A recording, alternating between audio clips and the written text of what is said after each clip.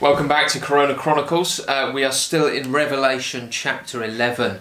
We've seen some amazing stuff, haven't we? These two witnesses who have been proclaiming the message of Jesus in the world who couldn't be harmed, and yet they were harmed.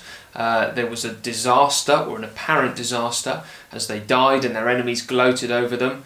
But behold, no, they were following the pattern of their Lord. They were dying, rising and ascending with him, and in doing that the gospel was winning victory over the nations. And we're in verse 15 now, and you might remember, if you've been following this series, that back in chapter 8, when the seventh seal was opened, there was silence in heaven for half an hour. But here, as the seventh angel blows the trumpet, we're going to see there's nothing like silence. This is another victory song. Verse 15, the seventh angel sounded his trumpet, and there were loud voices in heaven which said, "The kingdom of the world has become the kingdom of our Lord and of his Messiah, and he will reign forever and ever." And the 24 elders who were seated on their thrones before God fell on their faces and worshipped God, saying, "We give thanks to you, Lord God Almighty, the one who is and who was, because you have taken your great power and you have begun to reign. The nations were angry and your wrath has come. The time has come for judging the dead and for rewarding your servants the prophets and your people who revere your name, both great and small, and for destroying those who destroy the earth." Then God's temple in heaven was opened, and within his temple was seen the ark of his covenant. And there came flashes of lightning, rumblings, peals of thunder, an earthquake, and a severe hailstorm. So we saw yesterday that these witnesses who died and rose ascended to be with their Lord, to share in his victory. And that is what this whole section is about, isn't it? It's more singing, more shouting, more loudness. And the main subject is that Jesus Christ has begun to reign upon the earth forever and ever. Now, Jesus has always been on the throne. He's always been ruling. But, as we saw back in verse 8, there has been these cities, Sodom and Egypt, these world powers which have had some kind of authority under God. But now when Jesus has returned, he is the reign of heaven is coming to earth again, so to speak, and he is going to reign upon the earth. And that is a great day for God's people, isn't it? When this moment happens. And in verse 17, you've got a lovely line. "We give thanks to you, Lord God Almighty, the one who is and who was." Now, in the book of Revelation, that has become an incomplete sentence. Yes. Because normally we would expect who is and who was and who is to come. So has John forgotten to scribble this down, or what's going on? Well, no, because he has come. So he was and he is, and the coming is no more a future event. It is. This is it. Yeah. And he has taken his proper place upon the earth and is beginning to reign in all his splendour.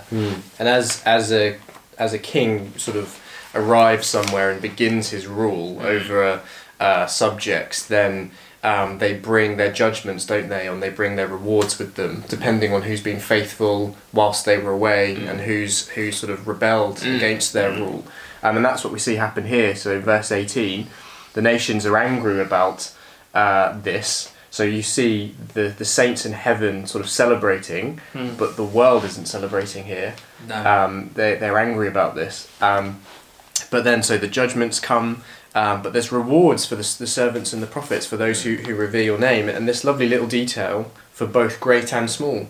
So the rewards of God, sort of living with him forever, enjoying him, enjoying each other, all of these things are for the smallest Christian, the one who became a Christian perhaps on their deathbed, the one who failed and struggled their whole life and couldn't put to death all of their sins, but loved the Lord and were faithfully trying to follow him.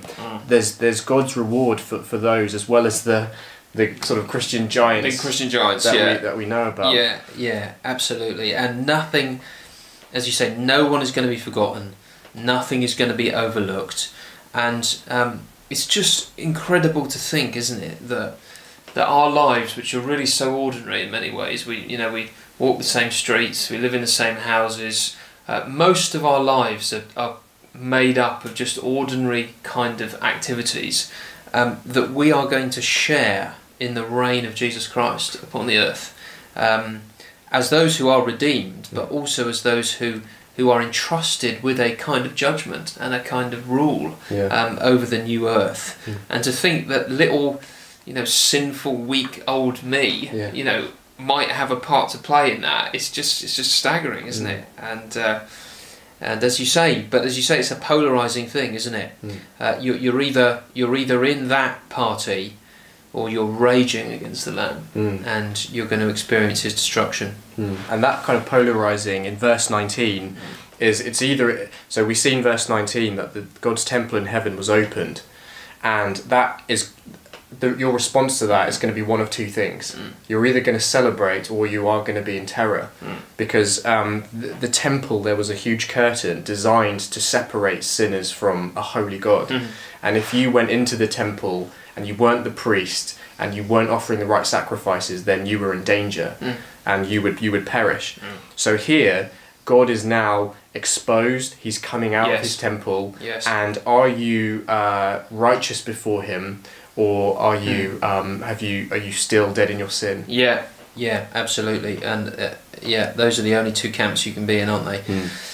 And so I think for all of us really, and for kids, this is a great encouragement, isn't it? Because often the stories that we love the most, the great fantasy stories and the fairy tales, are the ones where the good guy comes, evil seems to win, but the good guy conquers and triumphs and restores the world and reigns with his people. And one of the reasons we love stories like that is because it allows us to escape into a place where we become princes and princesses reigning upon the earth with the king. And the reason those resonate so deeply with us is because they're true. They're true. And so for kids, even though our life feels really ordinary, school not at the moment, but just doing stuff we always do, that through faith in Jesus, you are part of this majestic story, this true story, where we can reign with Jesus over evil. And that's an encouragement here. And so chapter 12, we're going to be into chapter 12, a fresh chapter tomorrow, the woman and the dragon, more imagery, more exciting stuff to see about Jesus, so do join us tomorrow.